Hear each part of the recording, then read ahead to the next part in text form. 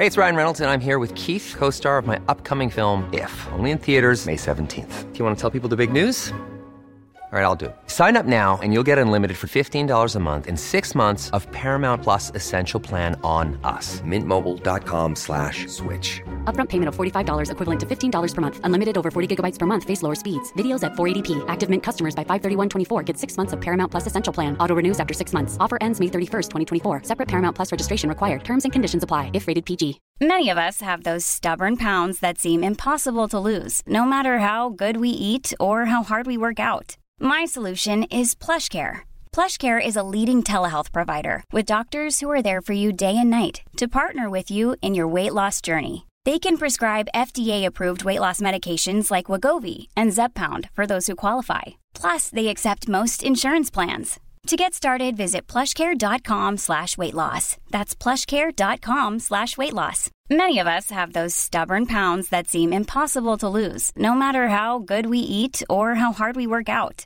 My solution is PlushCare.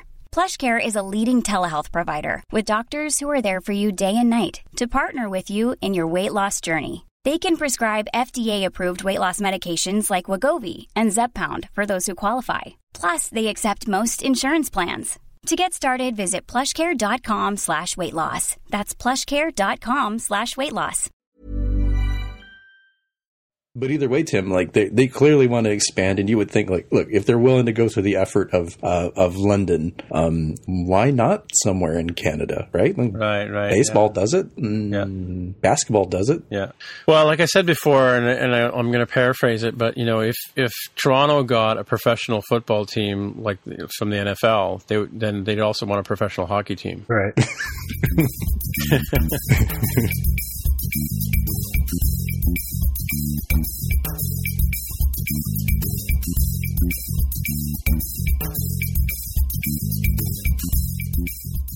So hey everybody, welcome to episode 162 of the More Than Just Code podcast. My name is Tim Mitra and I am in Toronto, Ontario, and I'm joined as usual by Jaime Lopez Jr. in Seattle, Washington. How's it going? And we also have Mark Rubin down in San Jose, California. Hello. Okay, all right. So, or righty for those of you who really care. We do have an Ask MTJC and I volunteered to take it on. So we did talk about this on the show, but in between when we recorded and when we actually published, our buddy Sean Marston over there in the great UK sent us a link showing a animated GIF of the Knight Rider style UI activity indicator on the new iPhone 10. So kudos to Sean for being that observant, and here's your shout out for letting us know. So that's cool. Have you guys seen? I sent you the clip, right? Have you guys played with the iPhone 10 simulator yet? No. I actually haven't had a chance to. No, a little bit. Yeah, I ran the current app I'm working on it, and noticed that the notch actually does take a big chunk out of the full screen video that we're showing. Interesting. Yeah. Well, and it's funny because, like, I think I mentioned that the reason I spotted it was because we do use an app that has a UI activity indicator. We used to have the HUD that everybody uses where you have the little spinny wheels and we'd say loading or whatever. Or whatever we were doing, syncing. And we decided that was a bit too much since we already had the UI activity spinner in the status bar. But looking at this new, kit style status bar, I don't find it as noticeable, and I don't know that users will necessarily realize that's what's going on at first when they first get into the phone. But then again, I guess people who are buying the iPhone 10 are kind of more concerned, more what's the word I'm looking for?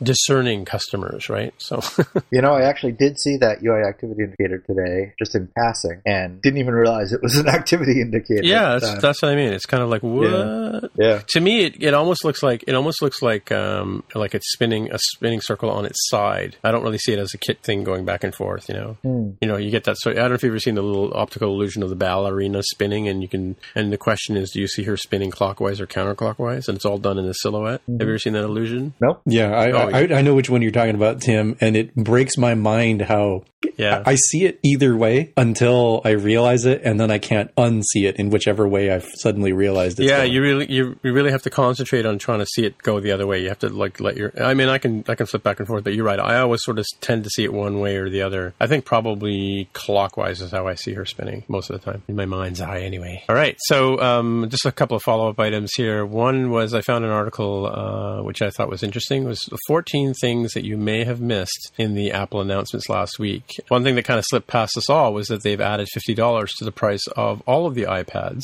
which is a minor thing. Of course, more expensive in the UK and Europe. I think they're talking about, in general, everything. And now I tweeted out about the price of the Canadian iPhone here, which if you do the conversion, they also add $50 to Canadian import. And I think that has to do with import and duty and stuff like that.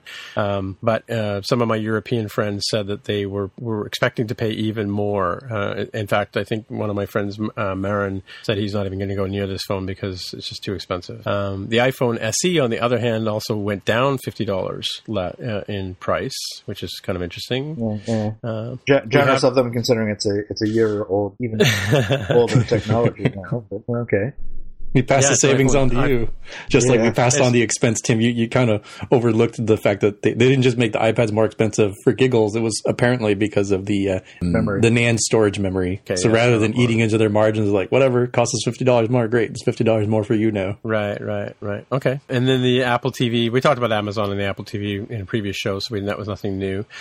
This is an interesting one, and I found 3 articles on this. We're going to talk about it in this one here, but, they've talked about the fact that you've got fast charging capability in the iPhone 8 Plus and the iPhone 10. Yet, as I think Greg mentioned, you just get a regular a USB 2 or 3 style cable, which can't do the fast charging. You need to get a USB-C charger and a USB Lightning cable or USB to Lightning cable to get the faster thing. So, like, that's another a cable's like $20 and adapters. I'm not sure what the price of these adapters are, but it's not simple, not cheap, right? Yeah. So they didn't mention anything about Disney, but of course Jaime mentioned about Disney last week, so we knew about that. AppleCare, yeah. So this is what the whole debate we had, and I'll talk about it now since we're on this part of the page. The whole debate we had about AppleCare last week. My point was not about whether I should buy AppleCare or not. My point was that when I got AppleCare for my iPhone 6 Plus, it was $99, right? It's now $249. So, and according to this article here, it's gone up it cost you $149 US. And then the $199 for the iPhone X. So the price of that has gone up as well, slightly in the case of the 6S, 7 Plus. Doesn't say what the 8 is on. No, it doesn't. Anyways. Yeah, it's not. Yeah, maybe it was a typo or something, but yeah, that's gone up in price too. And again, it may be access to parts too. And I think I was thinking about this morning as getting ready for the show, was that AppleCare is kind of like an insurance, right? Like, they get as many people as they can to pay, us into this slush so that the rest of us can benefit. So if somebody does actually have an accidental, like the other thing, AppleCare Plus also covers you for 2 accidental damages. Like you can break your screen and it only costs you like a nominal fee. I think maybe $100 or something to replace it, as opposed to what things actually worth in terms of labor and time and all that kind of stuff, right?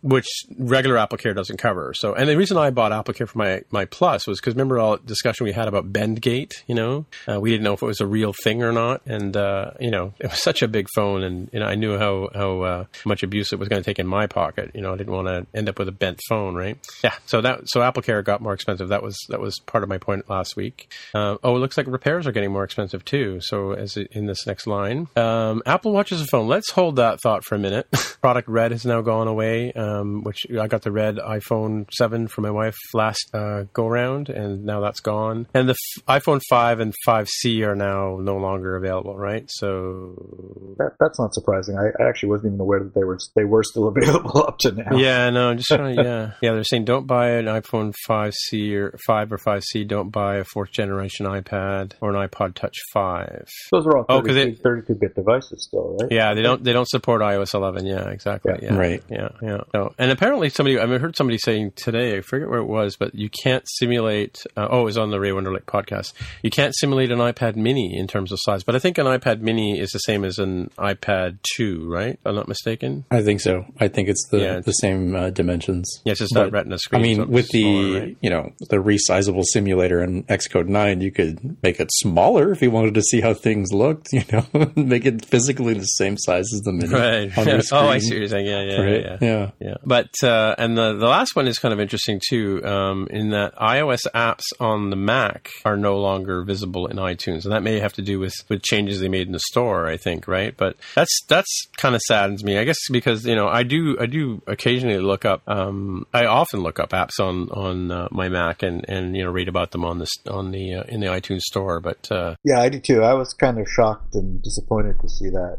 Yeah. So, and of course, when you're looking at your own reviews, you want to go and, look at your app and see what your reviews are. And you used to be able to switch countries and see how you were doing in Germany or whatever as well, right? But now that's no longer an option for us, which is sad. I mean, for me, I understand the loss of utility that you're mentioning there. I feel like Apple could provide those features elsewhere, where I'm kind of glad to see that iTunes hopefully will start getting trimmed down, because it just became everything in the kitchen sink, like the Homer Simpson car from that one episode sort of thing, where when they added Apple Music, they added all these other things, it just became really difficult to sort of get a grasp on what was going on at any given time. And I think it'll be nice to have some of these things kind of more sectioned off, where, all right, podcasts are over here, music is over there, go to your respective app store on your device to get your apps for that sort of thing. Books can go over here, where it's not just this one monster app that does everything related to your Apple ecosystem. Mm-hmm. So what's your point about the solution there? Like the fact that they're segregating all the different products, or? Well, that they're trimming it down, and that this might be a hint that Apple's like, all right, we're going to address the sort of user experience nightmare that is iTunes. Yeah, that's true. Yeah. What's interesting is I don't know of a way now to install an ad hoc IPA onto a phone without iTunes. Not that I've had to do that in a long time. Well, we do it all the time, actually, at our place. Oh, okay. Yeah. So how do you do it? I don't know. That's a good question. So you're saying that we won't be able, you don't think we'll be able to, like, the whole section's gone from, I haven't updated my iTunes yet. Yeah. You cannot see, there's no mention of apps at all in iTunes anymore. Even remember the file sharing stuff that was through the app section? Right. Oh my God. Yeah. That has its own entry in the menu on the left, just called file sharing. Yeah. But there's no apps page anymore. They're just gone. Okay. So when I updated to the beta, I was telling you about I used to use this one app called Air Sharing, right? Which I've had on my iPad since the very beginning, and I had all my PDFs of all the music I play when I'm singing with the band, right? Yep. Obla di obla da. But when I updated, my only salvation was that I was able to plug my iPhone 11 device, iOS 11 device, into iTunes and go to the files menu and pull those files out off the iPad, right? Otherwise, I would have had no way of getting to those particular things, because it's sandboxed in the app, which is no longer able to run on the device, right? So that's what you're saying. That whole menu's gone. That whole ability to drop files on and pull them back is gone, right? Did I get you right there? So there is a new entry called file sharing that has the same functionality. But remember, that used to be on the apps page. Oh, I see. So it's still there. The file sharing part is there, but the apps part is gone. So remember, there used to be this screen where you could see all the apps that you own, and you could drag and drop them into the phone, and then sync, and then you'd have all the apps there. And that was how you installed IPAs back in the day. That's completely gone. So we do that all the time now, because we're an enterprise development team, right? We develop under developer profile, right? Yep. And when we give builds to QA, we need to put them on a device. So we drag them into our own iTunes, because I always smoke test my apps before I send them off to QA, right? So whatever build I'm working on, and I'll install it on my device, and set up the enterprise certificate on the device, and then I can test the app and check the calls to the server and all that kind of stuff, and make sure all the things that I've worked on are working correctly and I haven't broken anything else, right? Yeah. And the same thing with QA, because QA uses iTunes as well to install the apps. So I can't say anything about whether there'll still be something for enterprise users. I don't know, but there is no apps category under anywhere in iTunes, and it's completely. So I wonder if the application loader can do it. Remember that, because maybe it can. Yep. And maybe there is There's an app management thing you can go for single users that aren't using MDM, and I've forgotten the name of it. I'll remember what it is in a few minutes. But that's pretty bad. That's huge news for us. Yeah. Because I'm sure people are updating at the office are updating their iTunes as we speak. I looked at the update just before the show and I thought, no way, I've got a podcast to do. Not doing that now, but yeah, thanks for the heads up on that. Mm-hmm. So the last thing about these 14 things that you may have missed, we didn't talk about all 14 by the way, but it turns out the iPhone 8 Plus is the heaviest iPhone Apple has made at 202 grams. Don't hurt yourself. That's 7.1 ounces. And it's even heavier than the Galaxy Note 8, which comes in at 195 grams. So that's pretty, I don't know if does it really make a difference? 7 ounces, you think? How much does the smallest MacBook Air weigh? That's a good, or an iPad even, right? So yeah, I don't know. Let's go to the Apple site and check it out. It's some real time feedback for you people. Look at the links that we go to for you listeners, to find out these crazy things. That would be under compare, I think, right? Let's see, iPad. Okay, so the 12.9 inch iPad Pro comes in at pounds. So it's 677 grams. The iPad 4 mini. Oh, there still is a mini on the market. I don't know why they said they couldn't see the mini.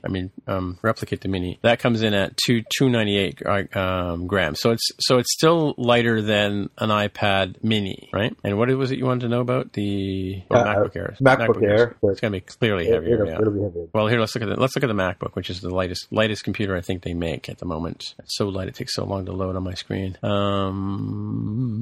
These things when you're like me and you've got back problems and you have to carry around heavy, MacBooks in your backpack, these things add up. Like it's noticeable when I'm carrying my iPad 12.9 and my MacBook Air in my backpack. Yeah, let's see. If you were to have a separate bag to counterbalance in the front, it probably wouldn't be so bad. True. Just put your bag and dongles in the front. Yeah, then I just look like an idiot, right? Okay. No weight on this thing. It weighs nothing. The app is so light they don't even bother putting the weight in. It's how can I say it's 1 inch thin? They used to say on that. Doesn't matter. We'll move on. Moving on. That's a dilly gaff. Okay. What's next? Yeah. So here's a quick follow up on. I talked last week about getting your apps ready for iPhone 10 by running them in the simulator and seeing what you get. And I had mentioned that, and this was based on my actual real world experience, and that was that when you run an app that hasn't been size classed or auto layouted, it shows up as letterbox. So you get a black bar across the top and a black bar across the bottom. So all of my games and all that kind of stuff that I've done that were basically not done with too much auto layout in them are all doing that letterboxing. But I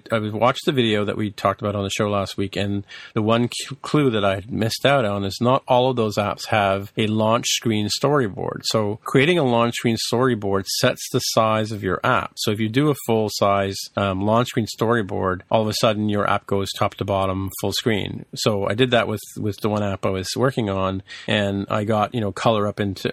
I mentioned I had color headers that were 40 pixels and then plus an extra 20 for the status bar. So that floods up into the notches or the ears, if you will, on the iPhone 10. Actually, it doesn't look too bad in color, by the way, I got to say. So because most of my app is a table view controller or collection views, they stretch out top to bottom and make quite a compelling looking app. The only thing I think I noticed on the bottom is maybe a white bar, but it does fill up more the vertical height of the app, if you know what I'm saying. And then I went into a couple of other views and added some auto layout to like the table view. Like I had the table view inside of a container view. So I added, I think the container view was slightly shorter. Like it was actually set the width of it. So I actually stretched it out by putting auto layout constraints on it. So it would pin to the super view. And then the table views were great. They were fine. And then, the rest of the app and all the menus and things like that behaved like normal. There were some nibs and stuff like that I still have in the app because I hadn't used storyboards at that point in time that I have to go in and address. But applying a little, first of all, to get the app to fill so you don't get letterboxing, just all you need to do is simply add a launch screen storyboard and then apply a little bit of pinning with your auto layout. And you don't necessarily have to go into size classes if you're just like dealing with an iPhone app and that kind of stuff. But that's a pretty simple thing to do. It wasn't as tough as I thought it would be, right? So it's still early for me, but I think I can say that it's not quite that simple. I have a case where the app uses a tab bar controller for the top level, and it's all auto laid out, right. But it presents a full screen modal on launch and play some video, right. And the video in the modal is showing that same white bar at the bottom. That I think it's probably the same thing that you're mentioning. And well, it is, and it's cut off by the notch at the top. That's kind of expected. But that white bar, that white thing at the bottom, I'm not sure what causes that yet. Yeah, I wonder if it's going to hide because there's a little white indicator which is like home, like the home button or home swipe indicator. I'm not sure what the name of it is, but it's like a little. It looks almost like a scroll indicator that sits across the bottom of the phone. Yeah, I wonder if it's not white on white, and that's going to be cause problems for users or whatever, right? Yeah, I don't know. I wonder if we're going to get remember that whole status bar light dark fight we used to have with iPhone 7 or iOS 7 and 8, when if you had a dark status bar but the content that was controlled by Apple, like the carrier and the date and time and battery, would be also dark, and you sort of had to wrestle with how to make them light or dark. Right, yeah. Remember that back and forth? I wonder if we'll have that. It depended on what the navigation bar that was. Yeah. Lots of degrees of freedom. You kids today, you have no idea how hard it was 4 years ago. Yeah. I mean, storyboards are a lot better, and especially auto layout is a lot better now with the way it's much more intuitive now. I think they added back the springs and struts metaphor a couple of years ago, right? So, where you can now pinning things is a lot easier and things like that, right? So, yeah. Okay, so Jaime, I guess this is you following up on Face ID, or is this Greg? I think that might be Greg, but I can read it. So we had asked about, what's going to happen with Face ID and sunglasses, and apparently Keith Crimble, CEO and co-founder and lead product designer at Yoke Remote, emailed Craig Federighi about this and got a response that says most, but not all. Most sunglasses let through enough IR, infrared light, that Face ID can see your eyes even when the glasses appear to be opaque. So that's that, I guess. I mean, cool. It's not a guarantee for your particular sunglasses, but at least there's some hope. Yeah. And just another quick note on the keynote. I'd read somewhere that Apple was saying that there were too many faces. I don't think I put the link in here, but Apple says too many faces ruined its Face ID demo. I guess too many people were checking out the phone before he went up on stage, and they claim that's why the Face ID didn't work on the first phone he picked up, which makes sense. It's analogous to typing in too many wrong passwords and it freezes. Too many fingers stored. Too many fingers stored, I guess. Yeah. Mm-hmm. Oh, you mean like the you have 10 attempts, you have 9 attempts, you have 7 attempts? Yeah. I think what they were saying was that I think they were trying to imply that too many people had picked it up and tried to, and it was trying to learn too many faces to sort of zero in, which, kind of makes sense, but kind of doesn't make sense, Like you would think you would put it into a Face ID mode in order to capture your face. Right. Oh, and just a quickie on Face ID. So I had to check I checked out the new things that they've added in iOS 11, and they've added a biometry type now in the LA context, which is local authentication context. And what that does is allows you to check whether the device supports Touch ID or Face ID, and then you can change the appropriate messaging to say, would you like to use Touch ID to use this, app, or now you can say, would you like to use Face ID to use this app? So they've added 3 things to the LA context which relate to Face ID. Like I think we said last week, and I think they said during the announcement that Face ID will work on top of Touch ID. So if you've already integrated Touch ID into your app, Face ID will just sort of work out of the box. But the only thing is, if you may need to change your messaging based on the actual physical device itself, and this biometry type, LA biometry type, will let you detect which type of biometric authentication you're using. Mm-hmm. Make sense? Well, all right. You want to talk about your wallpaper piece there, Jaime? Oh, yeah. This one is definitely going to be in the show notes for those of you driving at home, because this only really makes the most sense. So people were talking about embracing the notch on the iPhone 10, and this is a tweet by Ike, who has a wallpaper here that does just that. And if you're familiar with Sesame Street, and if you know Bert and Ernie, so Bert, the kind of banana yellow looking one, he's got a unibrow, and that unibrow is lined up perfectly with the notch on this iPhone 10 background. around. So if you really want to show people that you're embracing it, I suppose this is one way to do that. Yeah, for sure.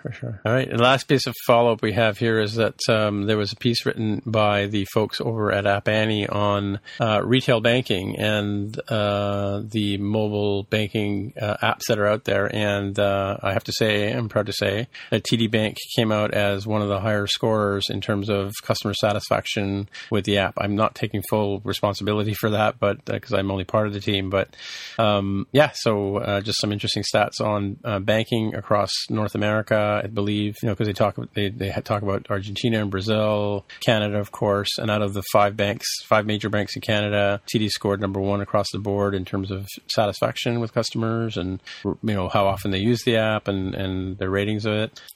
Sometimes I wonder though if how that really fits, because I don't know how many of us would have multiple bank accounts, right? I do, in fact, I use 3 of these apps on this list, TD app being one of them, and I have 2 other branches two other banks I'm affiliated with. But I think a bit of a pat on the back for our team over at TD. What do you think? Thank you. Yeah, congrats on that. And the first chart they show here is interesting, where they show average monthly time per user spent in the top 5 retail banking apps, and they show Argentina, the United States, Mexico, Canada, and Brazil, and they're all roughly pretty close, except for the outlier that's Brazil, where in what is H1? Is that the first half of 2017? Let's call it first half of 2017. That growth in time has gone from let's call it 16-ish minutes to about 24-ish minutes. That's interesting, and I wonder what's driving that.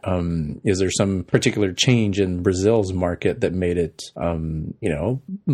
That's from 2015, first half 2015 to first half 2017 to have 9 to 10-ish minutes worth of change is huge. Hopefully it's not how long it takes to do a transaction. Yeah, it could be unfortunate. They're just sitting there and they have no choice, and there's no branches or something, and or if there's been some sort of regulatory change where everybody's required to do this one thing through their bank or something. I'd be curious about the story behind that. I does say there's some large investments by the major Brazilian banks. Number of mobile transactions surpassed the number of internet transactions for the first time in 2016. So making mobile bank the number one source of banking in Brazil. So yeah, I think I read something like that in relation to Canada as well. But yeah, our one of our leaders over there at TD also got quoted in this. Where's his name here? Rizwan. I know him as Rizwan. I don't know him as Rizwan Kaflan. But yeah, Executive Vice President and Chief Digital and Payments Officer at TD Bank was quoted here saying, "We're honored to be ranked so highly by our customers as we continue to build a mobile banking experience that enables them to bank where, when, and how they want." It's kind of cool. Yeah, they were talking about the rise of fintech apps, in the United States as being another factor for them, comparatively speaking. So anyway, that's enough about TD. What else we got here for follow-up? I think we covered it. Oh, just one last one by Jaime. Yeah, Swift 4.0 was officially released on the 19th. So yesterday. You've had access to it before, but now it's legit. It's actually 4.0, and you can go off and be merry and enjoy the JSON codable type stuff and multi-line string literals and all sorts of great things.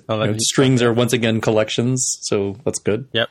So a little bit of refactoring to be done, but not much. Yeah, but from what I can tell, at least from our project, I don't think there aren't as many of those crazy hits that we saw going from Swift 2 to Swift 3. There is a little bit of handling that needs to be done, but it's not quite as dramatic or breaking as it was before, and especially since you have the option of having compatibility mode for that, it's great. Wasn't when you went from 2 to 3?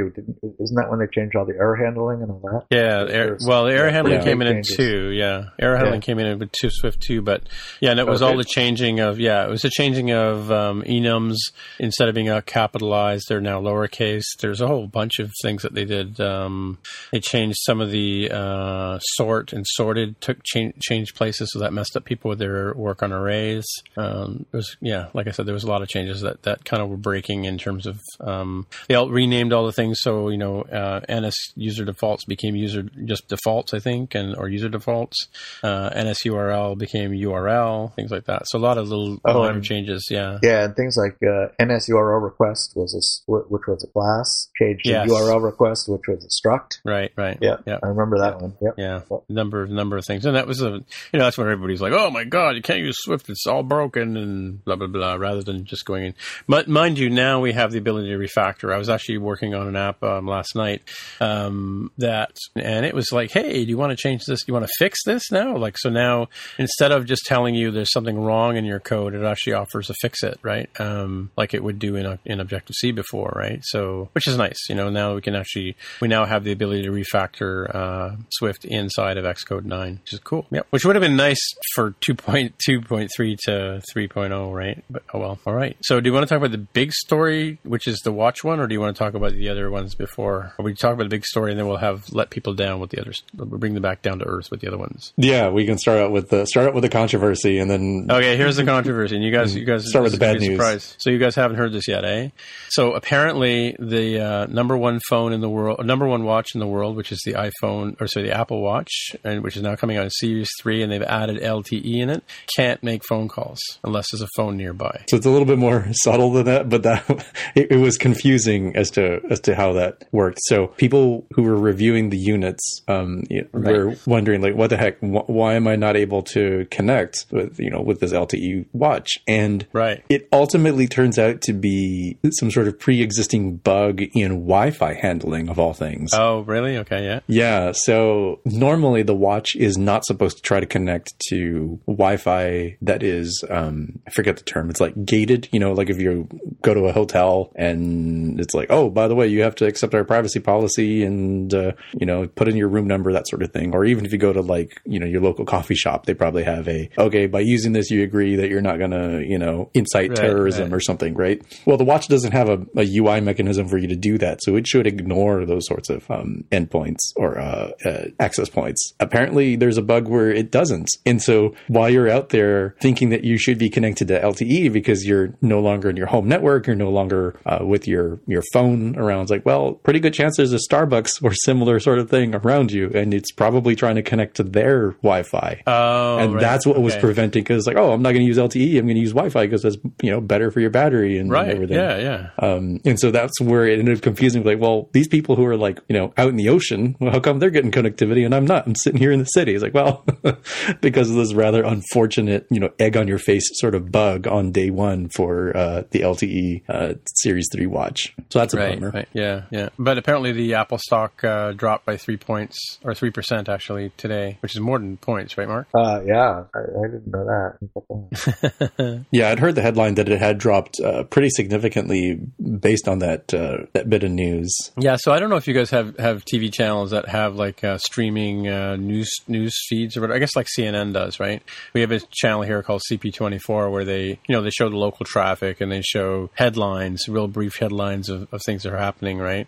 They actually this actually made the banner on CP24, which is they normally are reserved for things like, oh, Apple announced a new phone today, kind of thing, right? So that's significant. Yeah, so Apple was down today 1.68%, which corresponds to $2.66, which is bad, but it's actually not that bad when you look at what the rest of the certain parts of the market is. The SOX index, which is the semiconductor index, which is just an index that says how in general semiconductor companies did, was down 1.68%. Sorry, 1.41%. Apple was down 1.68%. So that's kind of in the noise there. Of course, the Dow was up 0.19%, and NASDAQ was only down 0.08%. So compared to the general indices, Apple did much worse. But compared to the SOX, which is not exactly the same industry, but a fairly related industry, it wasn't actually down that much more than the index. Right. Well, I mean, that's not good. It's good that Jaime explained the sort of attempt to connect to the Wi-Fi network, but it's kind of embarrassing initially. So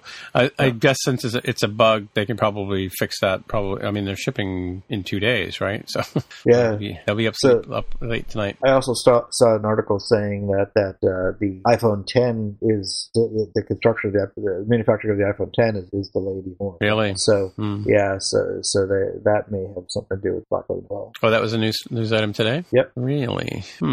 Well, we did sort of predict a few months ago, actually, when we were talking about all the challenges they were having with this new device and the OLED screens and things like that it might might be further delayed. I think you at one point even thought January might be somewhere where it would end up, because they're already saying. I mean, the official announcement is first week of November, right? Yeah. When they'll start shipping, but you think it'll be worse than that, eh? Well, that's what this article is saying, but if it were January, that would be a pretty big disaster for Apple as a company, because when you consider when you consider that iPhone 8 pre-orders are already lower than they would normally be because people are waiting for the iPhone 10. Well, we assume because people are waiting for the iPhone 10. If the iPhone 10 is delayed, if it's delayed past the Christmas season, then Apple will get a huge hit on their Q1 results. The Q1 is usually the Christmas season. So if they're down for the Christmas season, that'll be pretty bad for Apple as a company, for shareholders. Yeah, that would be pretty big, because as it is, the particular release setup for the iPhone 8 and the iPhone 10 is going to make year over year and quarter over quarter comparisons really kind of goofy and difficult. And if you had to accommodate for stretching it out to people weren't getting them until January, that gets even harder to check. Right. I have noticed that the iPhone 8 sales or orders, I mean, you can tell by how quickly you could get them, right? Whether they were delayed or not, right? Yeah, as far as I can tell, it sort of seems like unless you had your heart on one real specific size and color, you could kind of have not even bothered staying up late. You could have just woken up at a nice, normal, decent time and gotten it on day one, as far as I can tell. And I think that says a lot for how much people are going to look for that iPhone 10. People were wondering because it is a pretty significant price, right? We're talking $999 US baseline. Right, yeah. So it's a pretty high ticket price. But I think regardless of what people think of the notch, if you're getting it, because you want new fancy, like me, or you're getting it because it's a fashion statement, as a lot of folks think is happening in China, like, it would not surprise me that it'll be pretty big, I think. Now, it doesn't mean that all these people are going to actually buy the iPhone. They might just take a wait and see attitude, to see it in person before they actually buy it. And a lot of them might end up buying the iPhone 8 or 8 Plus after seeing it. They might decide it's worth it, but they want to see it first.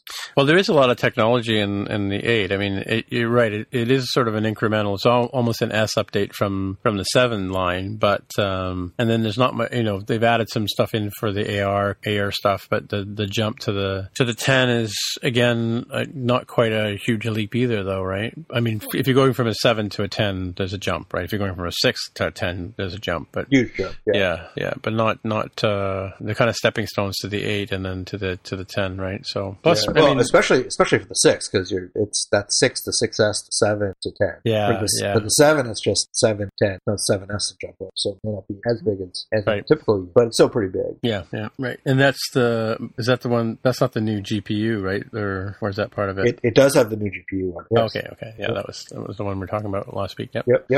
But the iPhone 8 has that as well. They all have the same chip. Right.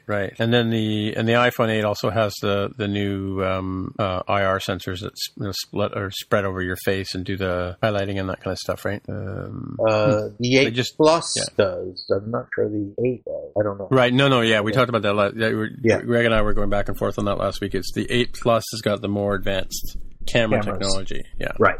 Yep. The new portrait mode as well as the existing portrait mode, as well as the new fancy smancy mode, which I can't remember the name of right now. Yep.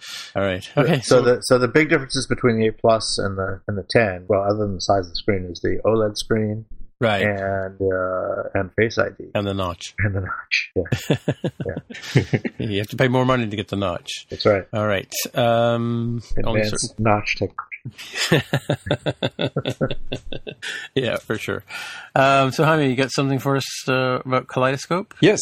Somebody out there might be familiar with that particular Black Pixel app. It is something that I've used in the past on the Mac, though I must admit I've not used it as recently. It's probably been a couple of years. But now they have this app available for the iPad on iOS 11, which I thought was kind of interesting. And I thought, what sense does that make? And I said, oh, wait a minute, hold on. Now we have this whole Files app and everything is integrated so much more seamlessly. I was like, oh, maybe I should throw something into like Dropbox or iCloud Drive and, cause differences to occur and see how this works. Because I remember their textual difference engine was pretty good, but I really loved the visual difference where you could sort of just like swipe back and forth and see, what was the difference between this image and this other image, or this PDF and this other PDF. Right. I think that was that's pretty cool. It's nice to have an option like that. It's got a free trial trial that you can use for like 14 days, and then after that, like with limited functionality, and then I forget the pricing after you purchase.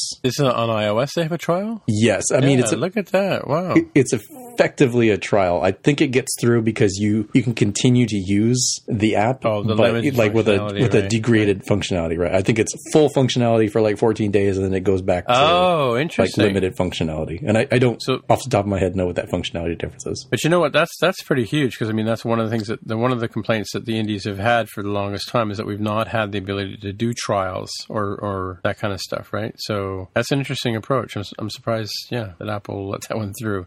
I've used Kaleidoscope in demo mode on the Mac OS, because we had one developer who wanted to get it for us, right? So we checked it out, and I used it for the month or 2 weeks or whatever I had it for. But so you have used it, and you think it was a decent tool, Jaime? Yeah, I don't know. There's all sorts of different ones that people use, for visual diffing, like seeing what differences were between these two bits of text, or this, this version of the code versus that version of the code. Kaleidoscopes I thought was pretty good. I felt like it was a whole lot easier to understand. Not necessarily for, this thing is different than that thing, for normal sort of, I've added code, I've deleted code. Right. Yeah. I found it more valuable during merge conflicts, where I'm like, what happened here? And other ones, like especially the file merge that's within built into macOS is functional, but it's like, it's so painful when you have merge conflicts where, this part of the file was moved completely to a different location, and stuff was refactored and renamed. And I felt like a couple of years ago, Kaleidoscope was much better at that. And I'm sure with 2 years hence of development, it's probably even better now. Yeah, it's funny, ever since I went to the Touch Bar Mac at work, I haven't been able to get the file merge to open at all. I don't know what it is, but maybe I've got too many copies of Xcode running or something, but it just doesn't run at all on my Touch Bar Mac, which is weird, right? Yeah, that is weird. Yeah, so I use BBEdit, but I don't mind I use the compare inside of Xcode too, but it would be kind of interesting to see it on images and stuff like that. I knew that Kaleidoscope supported that, but I hadn't really sort of seen the diff, as it were, right?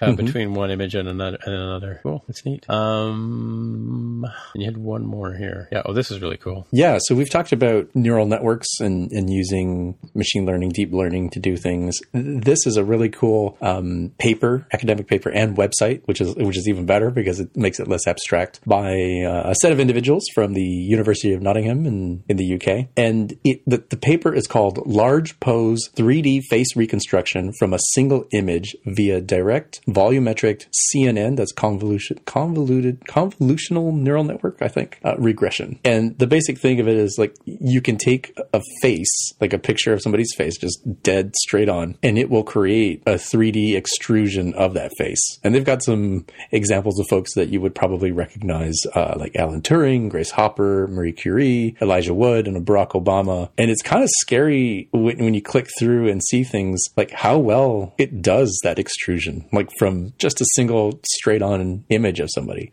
As they note in their paper, this doesn't require multiple photos from different angles of the person to create, like a video game style 3D mesh. And so I was really impressed that it could do this sort of thing. Yeah, it's amazing. I'm playing with Elijah Wood's face right now, and I looked at Barack Obama earlier. It's interesting. You can use your own face as well, but apparently it says the queue is full. So I guess a lot of people are trying this right now. Yeah, they've got a throttling mechanism. Mm-hmm. Yeah. Well, there's even a couple of faces where one where a woman's got her mouth open in a big, expression of whoa, right, kind of thing. And yet when you blow that up, it works out well too. And there's another one here where the kid's having his, you take an air hose and you blow it at somebody's face and their cheeks blow up, right? Mm-hmm. Or inflate. So they've got a kid doing that with his eyes all squished shut. And it looks pretty convincing. But it's interesting. I kind of want to check it against a real profile. But like somebody like Barack Obama, who's very recognizable to a lot of us right now, and Elijah Wood as well. When you click on them, I'm not sure if it's the coloring of the map, like because they're doing like you map the color image onto the 3D texture mapping, I guess they call it, right? That's what they call it. If that that's fooling us into thinking it's a really good rendering, or if it's really interesting. I'm curious to see like a side profile to see if the nose and the chin and lips and forehead are at the right perspective. But it is awfully convincing. I'm kind of thinking like, I wonder what it would look like if they took an entire, if they could do an entire image like this, or is this primarily using facial recognition, I guess? No, I think it's probably very similar to what ARKit is doing, where it just, if you imagine so what ARKit can do is take a 2D representation of something and build a 3D map of it by moving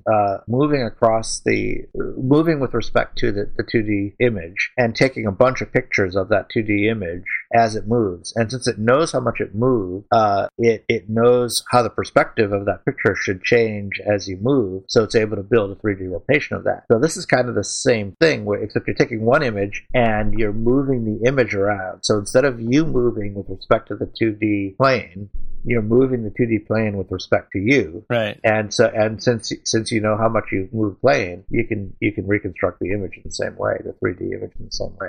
Very cool technology. Yeah, just gonna try this guy with the glasses on, see how that one looks. Yeah, I'm pretty impressed with this. I tried my own kinds of images on here. For those of you who may be wondering, as they state here, and again, I say this with caveats because people could state anything, but I don't believe there's any malice here, right? But buyer beware sort of thing. It says here that images and 3D reconstructions will be deleted within 20 minutes. They will not be used for anything other than this demo. I have no way of knowing if that's true, and our normal caveats about once it's on the internet, it can never truly be deleted. So I tried it with not my own face because I was... so you used my face, right? Yeah, exactly. I was like, let me see with Tim's face. It's fine.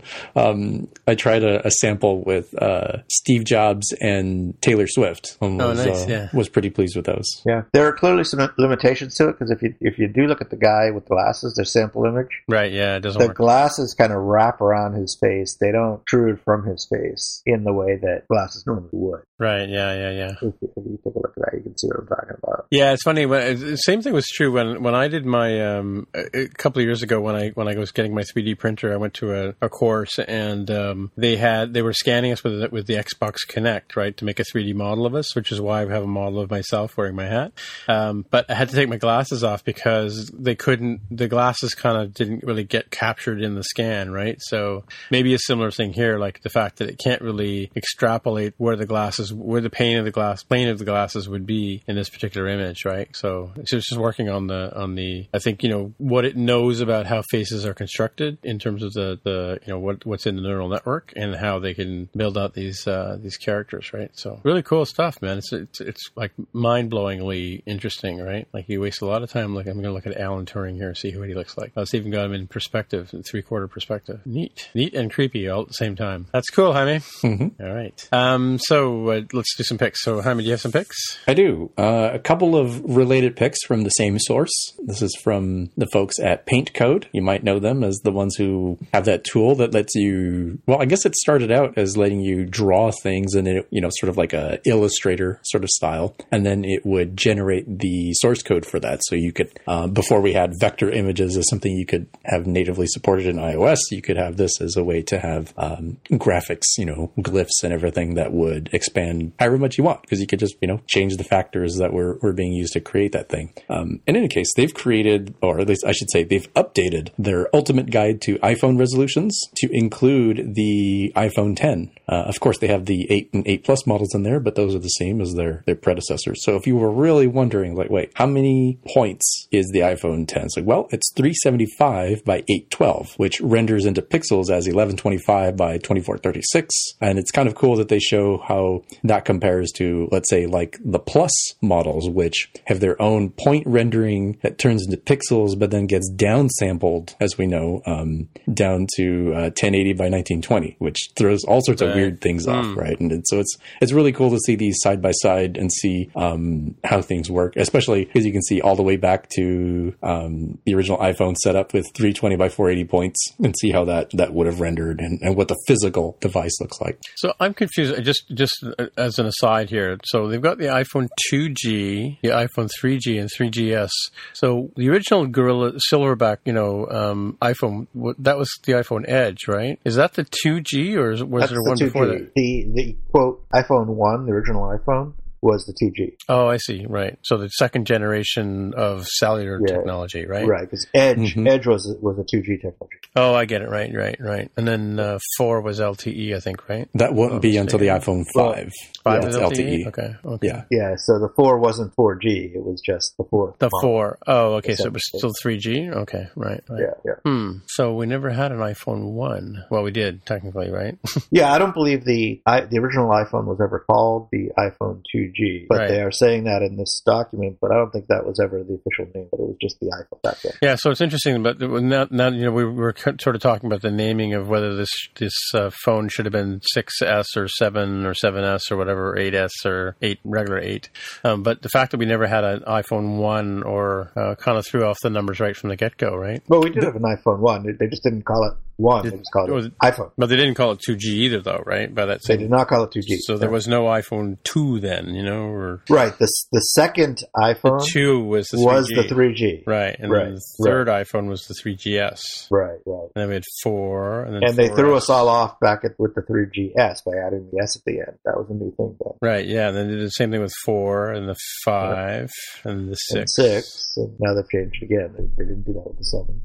So is this really is the iPhone 10 then, I guess, coming out? So they played it fast and loose because the iPhone 5 is not the 5th model. It's the 6th model. Right. And I remember that being a huge discussion after the iPhone 4S came out, which everybody thought was going to be the iPhone 5. Turned out to be the 4S and then the 5. And did you add them 1, 2, 3, 4, 5, 6? So wait, so this is actually the 11th one, isn't it? If I'm counting right. All right, let's see here. So the 1 was the 2G. Mm-hmm. The second one was the 3G. The third one was the 3GS. Mm-hmm. The fourth one was the 4. Fifth one was the 4S. Mm-hmm. Sixth one was the 5. Mm-hmm. Seventh one was the 5S. Okay. Eighth one would have been the 6. Ninth one would have been the 6S. Yeah, I was going to say 12th. Yeah. Tenth one would have been the 7. So the 11th one would be the iPhone. Well, 8 or 10. I mean, depending on how you count. Right. Yeah. Wait, what?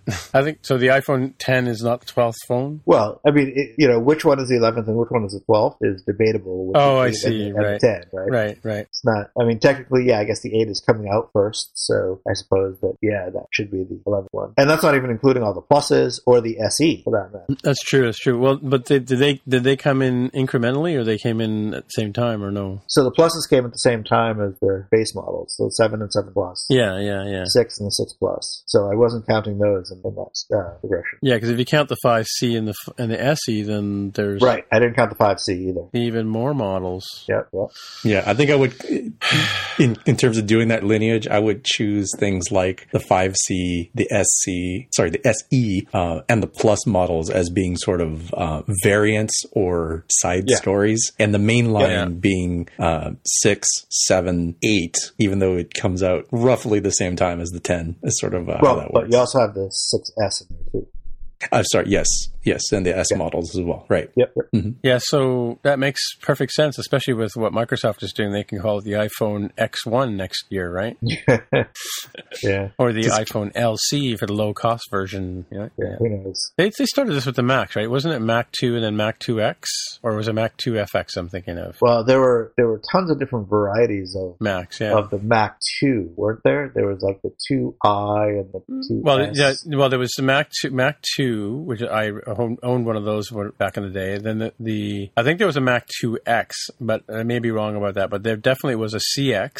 Yep. Mac 2 CX, Mac 2 CI. And then I think they moved to the Quadras after that, didn't they? Yeah, Quadra 700, Quadra 950, 900, and the 950. Yeah. And there was the Mac Classic and the Mac LC, I think, and the LC Quadra. and SC. There was an SC as well, right? Yeah. That was the Office versions. Like the LC was like the height of a pizza box, right? Right. Yeah, Carol had one of those when she worked at one place. It was really, really sad. And then they started getting into these, like they had the 5100 and the LC. They had an LC. Well, so after the Quadra, that was the last 68,000 chip, I think. So when the Power PCs came out, that was the 6100, 7100, 8100. Yeah, no, the LC and the LC, the 7100 was the first. So yeah, 6100, 7100. I have a couple of those here too. Those are the first Power PCs, right? Right. But because the SC, there was a VI and a VX too for a while too, right? Those lasted about 6 months. I think they're 6 or 8 months. They're the shortest living Macs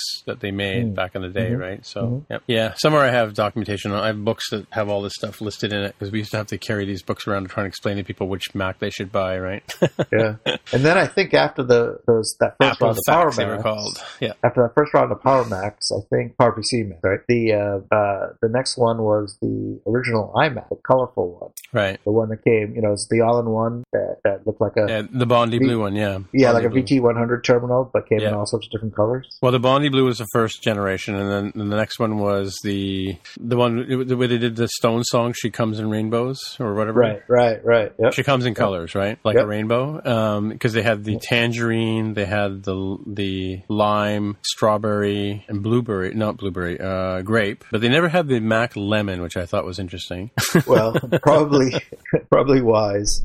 Yeah. They didn't want to make the Nova mistake. Nova? Do you know about that one? No. So the car, the Chevy Nova, right? Oh, yeah. That was a pretty big hit in the US, but it never sold well at all in Mexico. And they finally figured out why, because Spanish Nova in Spanish means doesn't go. No go. Oh, really? So don't buy it. Yeah. So nobody bought it. Really? Cool. Yeah. Interesting thing. Yeah. I think that's a true story. It could be an urban legend, but I think it's a true story. Well, it's true. Nova. Yeah. Those were pretty sweet rides back then. Yeah. And then they got into the G3s and the G4s and G5s. And right. So for comparison's sakes, and I guess, I don't know, if you wanted to like print this out or bookmark this, so if you ever have to reference it, this is a good one. As well, the other link we'll have in the show notes is a link that talks specifically about the iPhone 10. It repeats the physical versus points-based sort of system and how that lays out. But it also covers the iPhone 10 cutout for the notch. And what the sizing of that and the radius points for the different curves that make up that notch. Right. So you can plan your layouts that way accordingly, I guess. Yeah, and I don't have it in front of me. I'll have to see if I can dig it up. But I have seen somewhere, if it was either Twitter or Facebook, somebody had a notch UI concept that was kind of right. Yeah, kind of cute. You pulled down the UI and it had like a menu all in black. Yeah. It would just slide out of there. It seamlessly slide out of there, which I thought was interesting. Yeah. But it's interesting the rationale behind this. Apparently, the notch is 30 points high as opposed to the status bar, which was only 20 points high, right?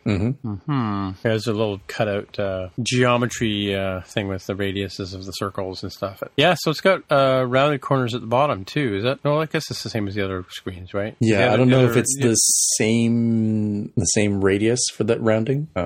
Well, I mean, they have rounded screens on the other phones, but the other phones don't. The actual screen display doesn't go down into the curve, right? Whereas in this phone, it will. I see what you mean. So having like a rounded soft edge to it rather than a hard angular edge. Yeah. Do you think that's definitely because of the Android phones that are out there in terms of how they're sized? Because they have like full screen displays, right? I mean, they have maybe like a bar across the bottom. Yeah, and I wouldn't doubt that there is some influence. We've certainly seen stuff coming out of Samsung, and I think LG has a bezel-less device. The Essential phone, the Pixel phone is edge to edge as well, right? Isn't it? I don't think the Pixel nor the Pixel 2, which just leaked today, I don't believe that has an edge-to-edge screen, from what I recall. But there's a lot of folks trying to get into this because it's almost like, why would you even want bezels, right? Like the reasons you might normally want bezels would turn out to be things of like, oh, well, because what if I'm touching the screen? It's like, well, that's what the palm rejection is for, right? Like it's not like you would want anything other than, I think it's from Iron Man 2, Tony Stark's sort of piece of plastic or glass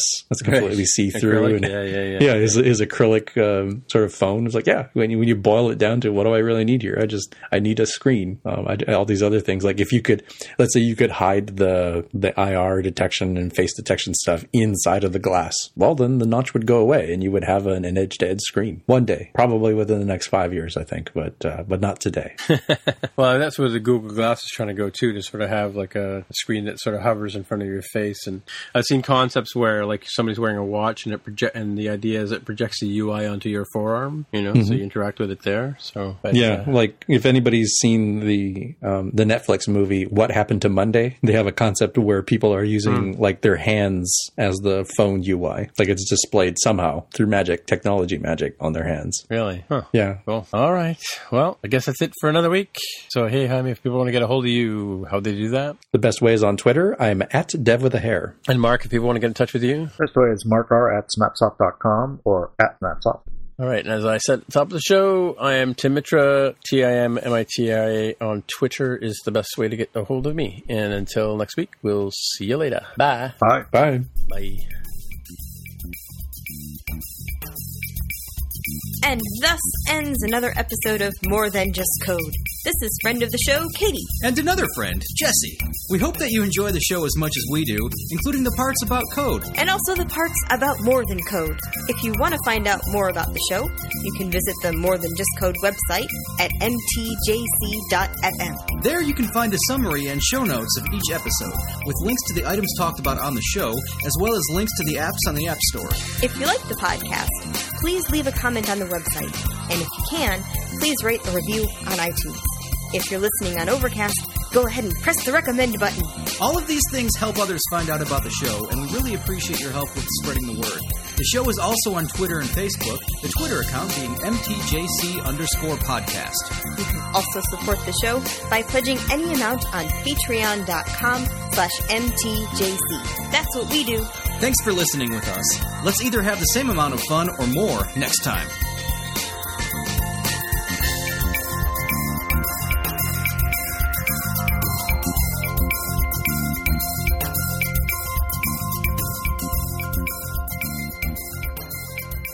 All right.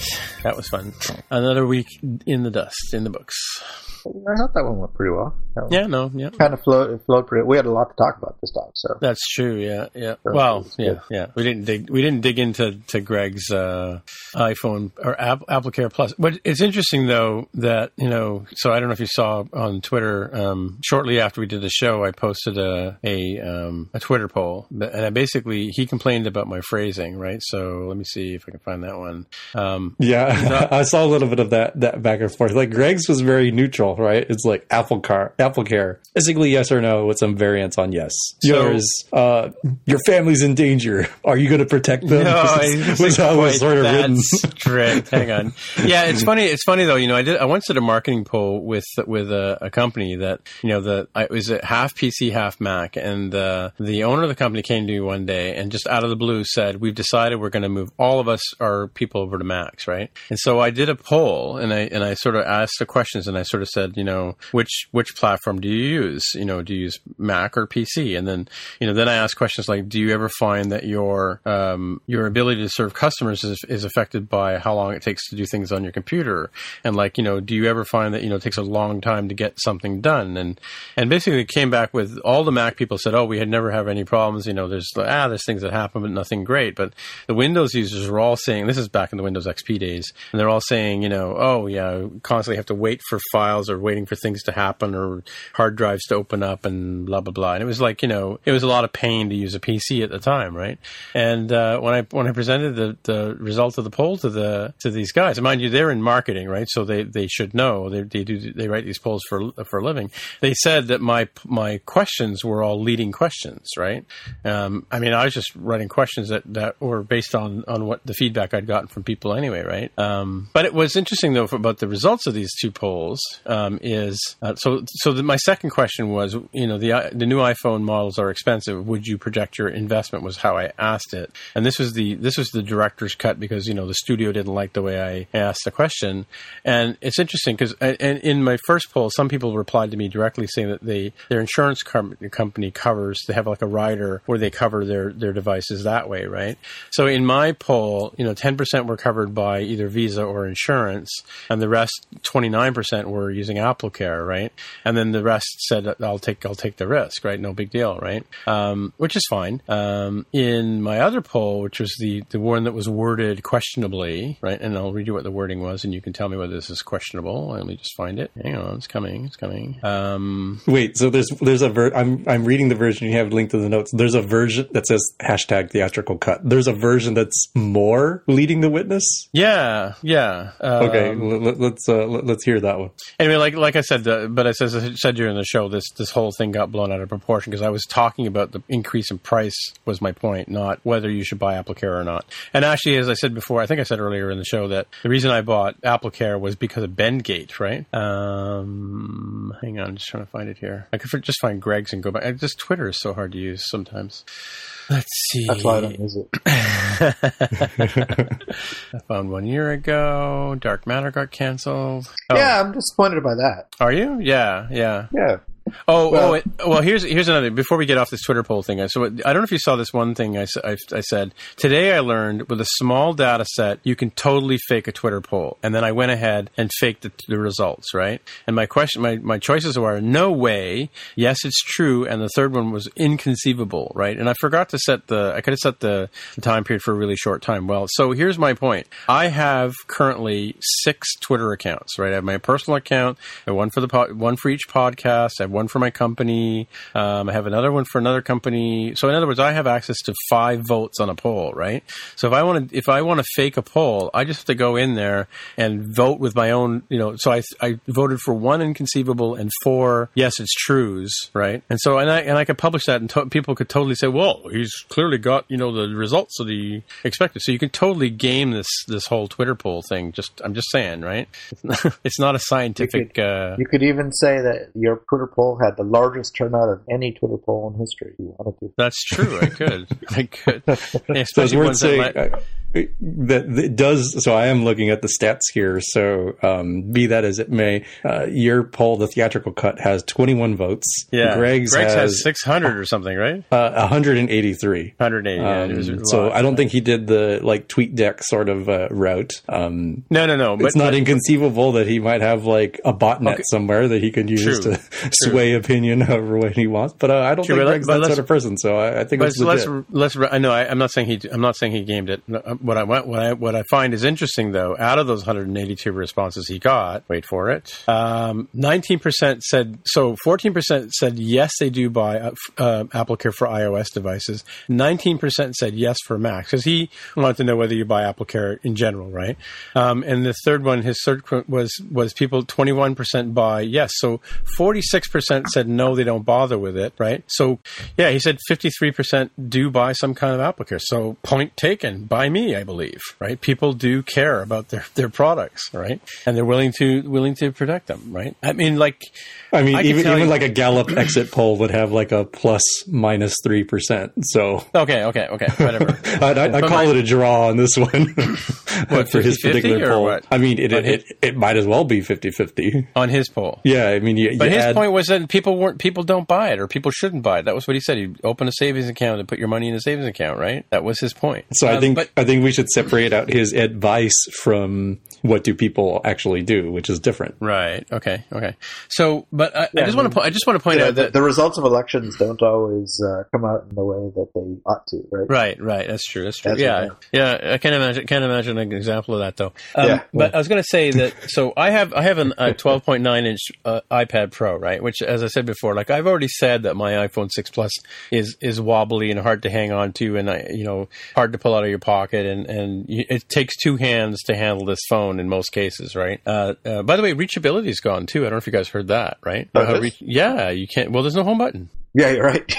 Right. So how are you going to tap on the home button to get reachability? Yeah. You're right. Anyway, but my iPad Pro 12.9-inch, it's so big, right, that if you put it down on the edge of a desk, you have to really be careful of how you put it down, because if it's on a slight angle at all, it's like Greg's neutron star. It gets attracted to gravity all the time. That thing has fallen off my desk, been knocked over by Mac, probably 5 or 6 times, right? And it's big enough that that, you know, I worry that it'll dent itself, and it's, you know, what did we just say it was, like, you know, pounds? It was like 1.6 pounds. I'm constantly worried that it's going to smash. So of course I put AppleCare on the thing, but I didn't pay $249 for AppleCare for my iPad Pro either. So that's now the relevant question. So yeah, does the increase in price of AppleCare change the equation for you of whether it's worth it to buy AppleCare?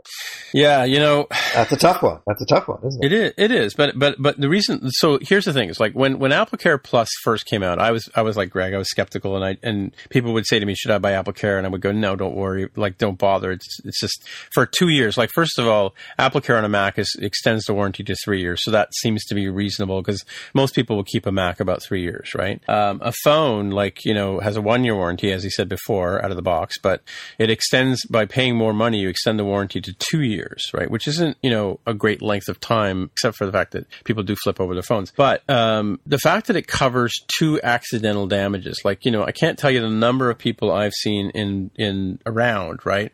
How many people do you know walk around with smashed phones? Like the screen's all, you know, they dropped it, or it's cracked, or completely shattered, and they can't afford a new phone, so they just continue to use it with a cracked screen. I know a number of people like that, right? Yeah, I know plenty of people who do that. Sure. Mm-hmm. And there's lots of small businesses that have cropped up where they'll put a Chinese, you know, screen on for you, but you're still looking at, you know, $100, $150 to get a screen replaced, right? I mean, Apple, I think when the iPhone first came out, they weren't really too thrilled about replacing screens, and so it was expensive. It was a couple of $100s, but they've come down in terms of what they charge now. And so with the jump in AppleCare's price, plus the, as we mentioned from that 14 Apple announcements link, the repairs themselves got more expensive. Yeah.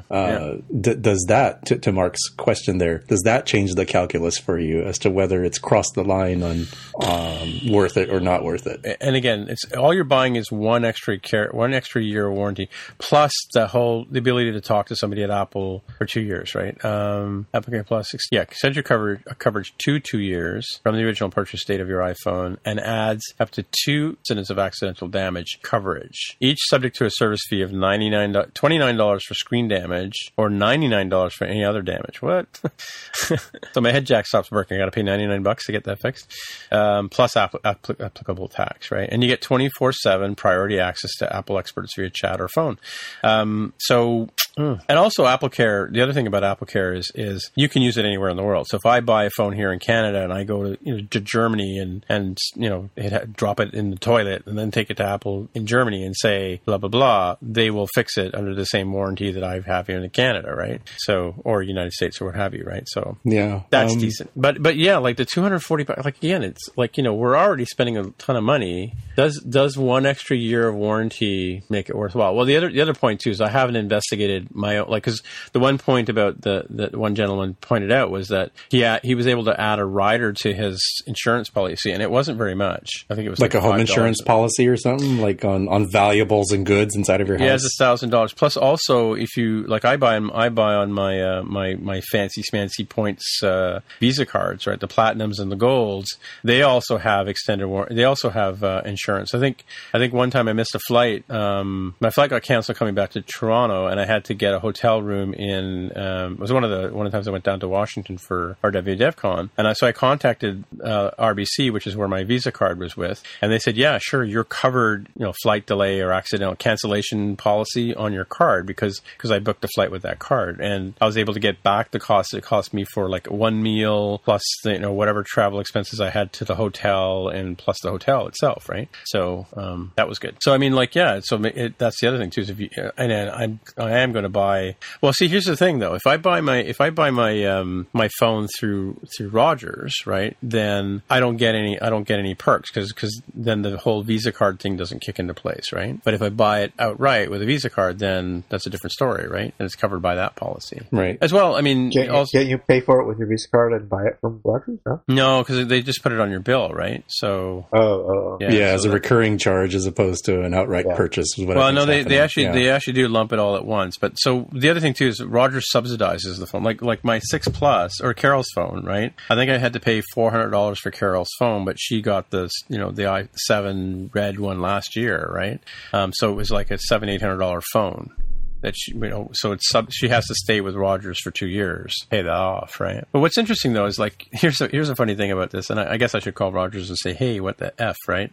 So my 6 Plus has been paid for over 2 years now, right? Because I've had it for I guess 1 year now, right? So I'm still paying the same amount of money for my phone, but which was supposed to be quote unquote air quotes here subsidized. Yeah, I don't know. Maybe the best way to help folks along with this is to ask themselves one question. Like, if you're going to buy the phone outright, and assuming there's no subsidy of any sort anywhere, do you find the $999, or in my case, $1149 iPhone 10 to be worth it? And if the answer is yes, then you can psychologically say, all right, should I get Apple Care or not? Well, I have this existing phone that I can resell and recoup the cost that will cover Apple Care. So it's effectively free if you've considered the your existing phone as a sunk cost that doesn't occur into the equation of, is it subsidizing your purchase of a new phone? Yeah. Unless you're a developer and want to keep your old phone around. Yeah. I was going to do that with the 6 Plus until I realized it couldn't handle ARKit. And I was like, all right, I'm selling this thing. Oh, really? Yeah. It's gone. Well, it's not gone yet, but it will be gone soon. And I still have all my old phones. I wonder what I can get from my 3G. Just hang on to that one. Condition. Yeah. You have your first phone, your original phone? That was the first iPhone I bought. It was 3G. Oh, okay. I have a Silverback. Number 2. Yep. I have a Silverback, but the kids broke the home button on it. Like we used to give the phones to the kids to play with, like for games and stuff, to keep them quiet in the car and stuff. Where the heck is this? I still have my iPad 1 somewhere. Yeah. Oh, your first iPad. Oh, really? It was the iPad, the iPad 1, the first model of it. Man, that thing, looking back, was bright. That thing was heavy. Yeah. Thick.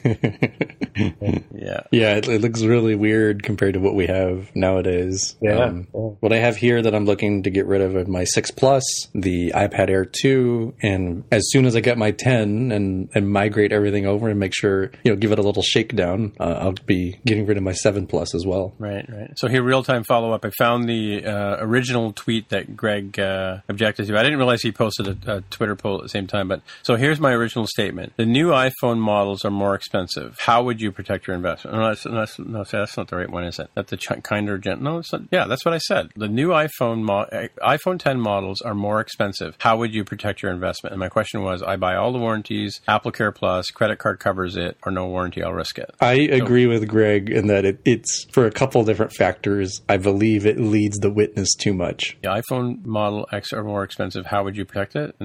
So using the word investment, which is arguable as to whether these things are really investments, right. It's not like it appreciates over time. Right. Kind of like a car. Yeah, and they're more expensive, which already sort of anchors in somebody's mind, like, oh yeah, it is more money. Right. Oh, I see. Okay. I think I would rewrite that one to be like, are you going to get Apple Care for the iPhone 10? That's probably about as neutral as you can make it. Marin Todorov, his response to my question was, I think I'd rather invest $1,000 instead of throwing money in the toilet.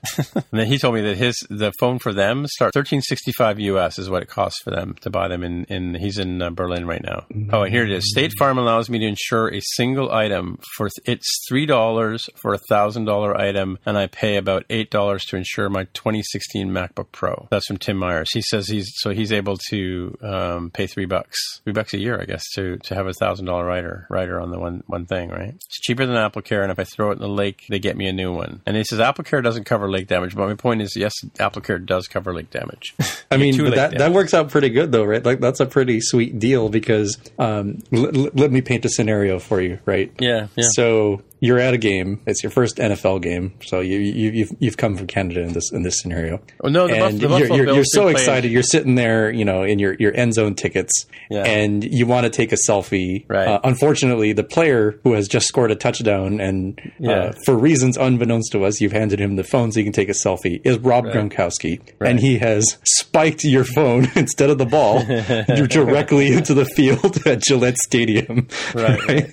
Okay. In the scenario that the person had where they're paying the like $3, however much it is, right? Like $3 for $1,000. Yeah. It's rather sad, but they will get that brand new phone to replace it. And they have the broken body that they can at least sell for parts to some sort of reseller somewhere, right? Right. So that feels like a huge win for the very small amount of money they're paying for that insurance policy or rider to the policy. Right. Here we go. My phone's not charging. Yeah, no, I mean, yeah, but by the same token, though, Apple will also fix the phone if the man spikes it into the dirt for me. If you have AppleCare, right? If you don't, then you're on your own, right? And actually, the Buffalo Bills do come up to Sky Dome and play at least 1 or 2 games a year. So the Buffalo Bills are kind of unofficially Canada's football team, NFL team. But the real question is, who cares? Yeah, it is an interesting question, right? But that's the same thing can be said about Canadian football too, right? So sorry, Steve, but yeah. Yeah, I do wonder about that because the NFL clearly has international ambitions. That's why they're expanding into London and forcing teams to go over there and try to build more. England? Yes. Yeah. Who's playing there this year? Who has the... Wait, are the Patriots going to London this year? We're talking about one game. I think it's 2 games this year, isn't it? Oh, is it? Yeah. Oh, there's one in Mexico. Mexico City. Yeah, Mexico City. Yeah, the Raiders against Patriots. Yeah, okay. Wait, that's the Mexico City one, though, right? That's Mexico City, yeah. Who's in London this year, then? Not sure. Yeah. But either way, Tim, they clearly want to expand, and you would think, look, if they're willing to go through the effort of London, why not somewhere in Canada, right? Right. Baseball does it. Basketball does it. Yeah.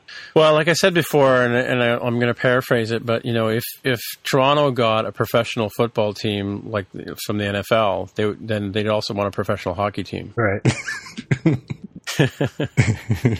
There's a variation on a joke about Hamilton getting a hockey team. Yep.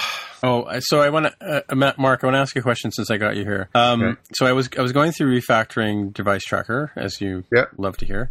And it's a table view app, right? That, has a bunch of different things going on it. So I decided, well, while I'm in there making sure it's ready for iOS 11, why don't I add dynamic type and auto sizing cells, right? Okay. But so the way it's constructed is, and I've adapted the storyboard, like you said, because I have 3 or 4 different types of cells. This idea wasn't created by me, but one of my developers did it for me. So anyway, I've now set up those 3 different types of cells as prototype cells, right? Yeah. But they each have a subclass, right? So I'm struggling with where do you put the line of code that says that the type or the cell should automatically scale up. Now I heard something today that cells automatically scale up now, like without doing anything. Yeah. So, well, it's not that you don't do anything, but you just need to fully constrain the content view with its content. So the content inside has to fully size the content view. Right.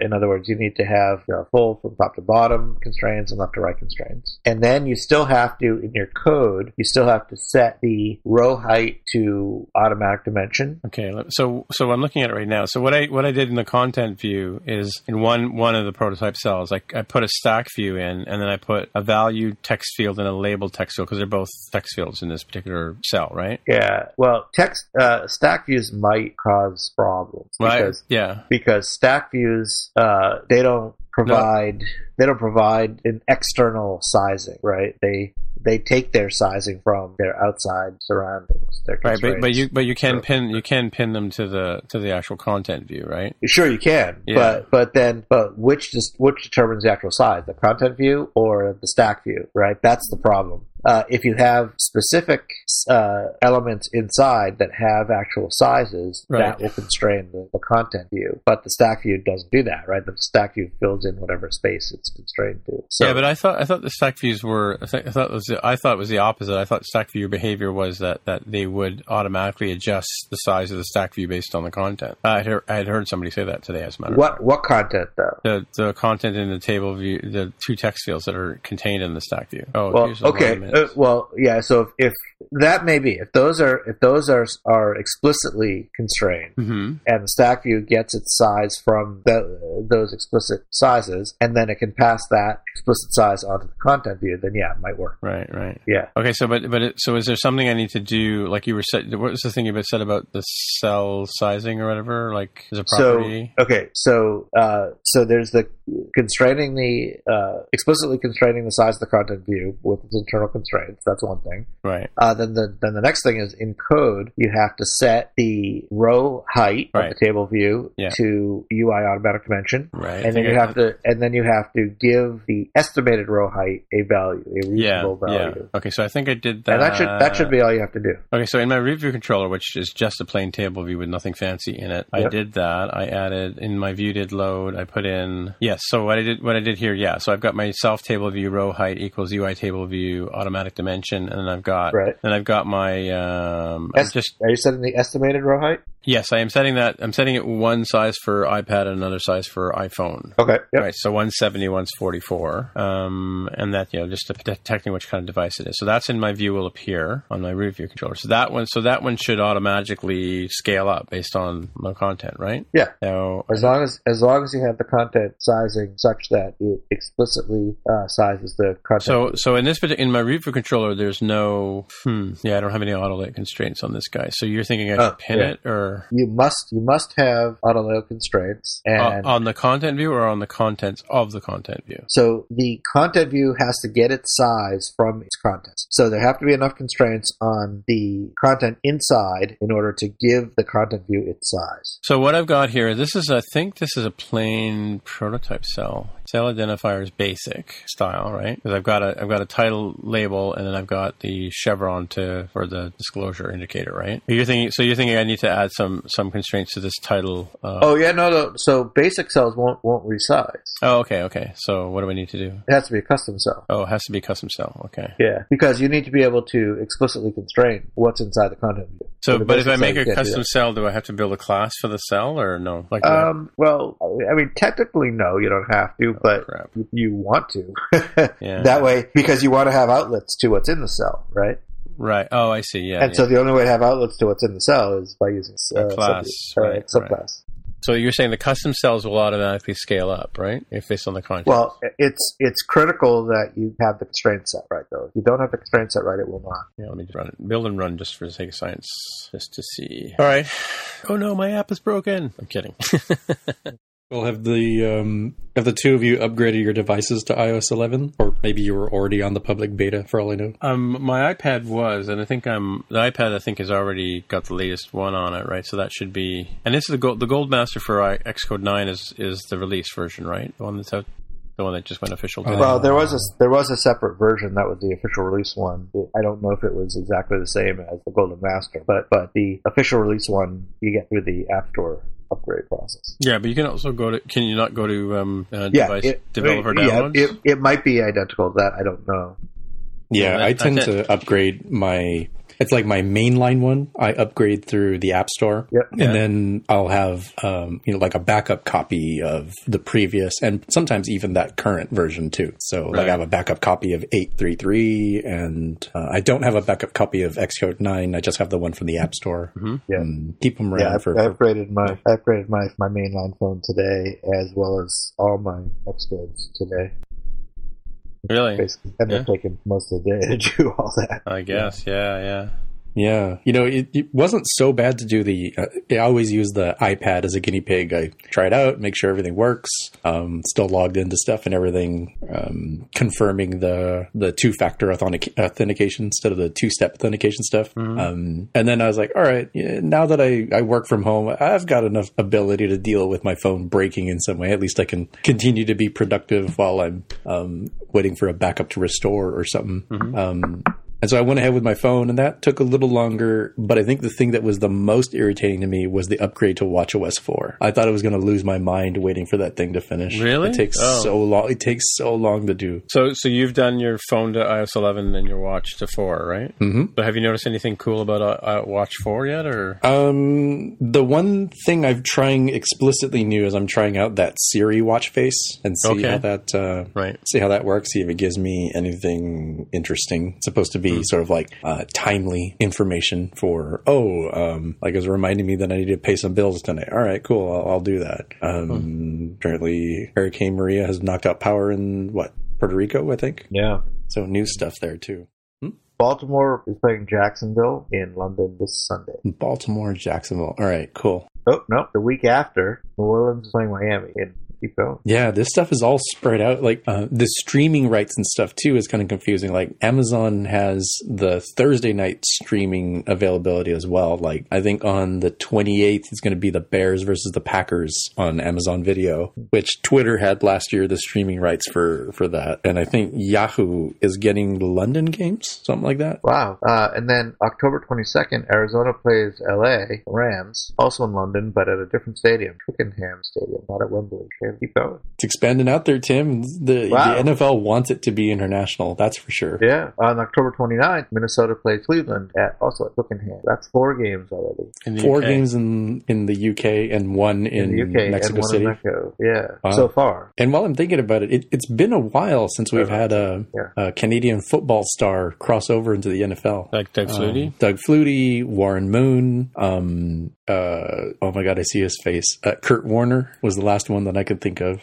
Oh wait, maybe he was arena football, wasn't he? Did he ever play in the Canadian League? Might be wrong on that. I mean, you got to figure there's guys who didn't get drafted or got cut from somebody's practice squad, and you would think they'd get picked up by a Canadian team and then prove their mettle over there and then come back. It's a little strange it doesn't happen more in the NFL that way. I mean, baseball does it all the time, right? There's guys who they thought were going to be starters. They're not. They go back to the minors. They get traded around, and then sometimes they come back. Go to Japan. They play in Japan and then come back. Yeah. Okay, I just went through the whole schedule. There's 4 games in London and 1 game in Mexico City. Wow. Yeah, it's definitely interesting how the NFL is doing this because a lot of those matchups sounded pretty good, right? Like this wasn't, okay, well, let's get the scrub teams. Who have we got? Jacksonville and Cleveland. Okay, you two, you get to be the lucky dogs to go to London.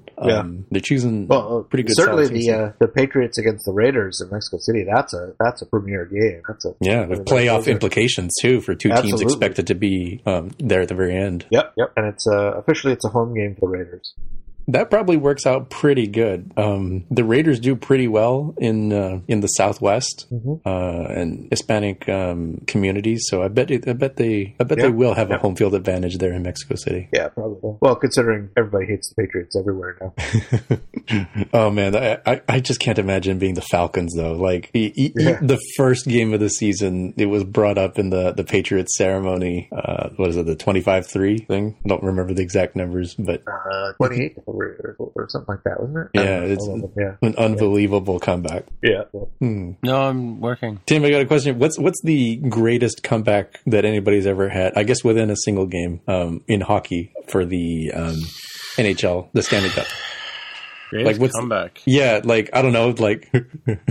I mean, it feels to me like it would have to be 3 or 4 goals down in the final period equivalent. Yeah, well, I can tell you that the Toronto Maple Leafs have a habit of blowing those kind of games.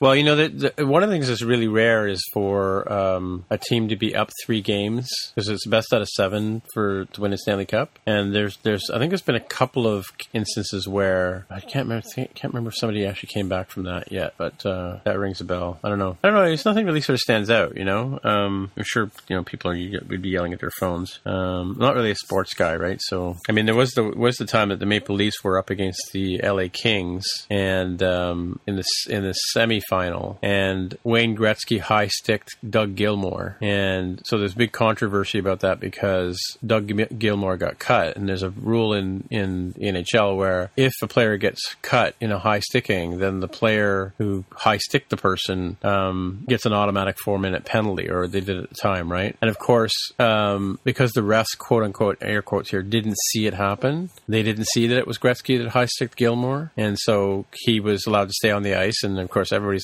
freaking out. And then Gretzky a few minutes later went on to score the game-winning goal in overtime and ended the series.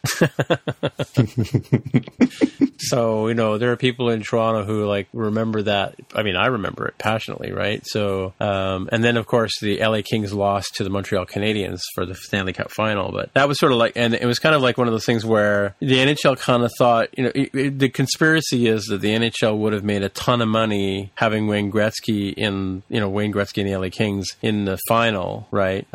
Where they may not have made as much money with the Maple Leafs versus the Canadiens in the final. You know what I mean? Like an American team versus a Canadian Canadian team as opposed to two Canadian teams, which, the American audience would have lost interest. So there's some question. And especially Wayne Gretzky. Right? Well, yeah. The biggest star. He was at the time, for sure. Yeah. So that was kind of like, did the referee see the call or didn't they, right? So that was a pretty big conspiracy, right? So, yeah. But one of the most famous goals of all time was the goal that Bobby Orr scored in 1970 to win the Stanley Cup in sudden death, in overtime, in Boston. And, he scored the goal and, leapt into the air kind of thing in a horizontal fashion. I still remember that goal, too. I mean, I was watching that game. That was, incredible. I was a Boston Bruins fan at that time, though. My dad hated that, but oh well. That was a pretty cool goal. I was a little too young for that one. Yeah? Yep. Yeah. So it's funny, Carol used to work at the Hockey News in Toronto here. She used to do the classified ads. And they had this one thing where they they wanted to call the goal that Paul Henderson scored to beat the Russians in the original 72 Summit Series, where the Canadians went in there thinking, we're the best in the world and we'll trounce these guys, and the Russians actually showed them that they weren't, in fact, and they almost lost the entire series, and that would have been super embarrassing for Canada. And so Paul Henderson scores this goal, and fabulous goal, and wins the series, blah blah blah, right? So the Hockey News guys were going to call that a defining moment in Canadian history. And Carol was like, you can't call that a defining moment in Canadian history. There were, hockey history maybe, but not Canadian history, right? So we have a stamp commemorating it and everything. So what are the defining moments in Canadian history? I think we burned down the White House once. That was pretty defining. See, this is why I was so disappointed. You? This is why I was so disappointed. So disappointed when the United States lost in the Winter Olympics to Canada when we were in the final. I was so ready. I was exactly, finally, something that will burn them deeply inside, a scar that will never heal because it's their sport. And I will lord it over them forever. Yeah, I believe it was Sidney Crosby who scored on Ryan Miller, if I'm not mistaken. Yeah, I've always thought it was cool. So Toronto or Canada's always sort of dominated, in terms of hockey skill, right? So I actually think it's kind of cool that the Americans, have a really good hockey team, and that the Swedish do, and Canada's lost to European teams in those kind of Olympic things and whatever in the past, right? Like the year that Wayne Gretzky was actually on the team, the one year he was on the team as a player, they lost, right? I think they lost to, I don't know if they lost to the United States or to Finland or Sweden or something like that. Sweden maybe, because Sweden was and the Czech Republic won the cup, the gold medal once, right? With Dominik Hasek and Jaromir Jagr and those guys, right? That was a pretty impressive Olympic, right? So, Jaime and I are figuratively looking at each other saying, Imagine the softest sheets you've ever felt. Now imagine them getting even softer over time. That's what you'll feel with Boll & Branch's organic cotton sheets. In a recent customer survey, 96% replied that Boll & Branch sheets get softer with every wash. Start getting your best night's sleep in these sheets that get softer and softer for years to come. Try their sheets with a 30-night guarantee. Plus, get 15% off your first order at bollandbranch.com. Code BUTTERY. Exclusions apply. See site for details. Planning for your next trip? Elevate your travel style with Quince. Quince has all the jet-setting essentials you'll want for your next getaway, like European linen, premium luggage options, buttery soft Italian leather bags, and so much more. And is all priced at 50 to 80% less than similar brands. Plus, Quince only works with factories that use safe and ethical manufacturing practices. Pack your bags with high-quality essentials you'll be wearing for vacations to come with Quince. Go to quince.com/pack for free shipping and 365-day returns.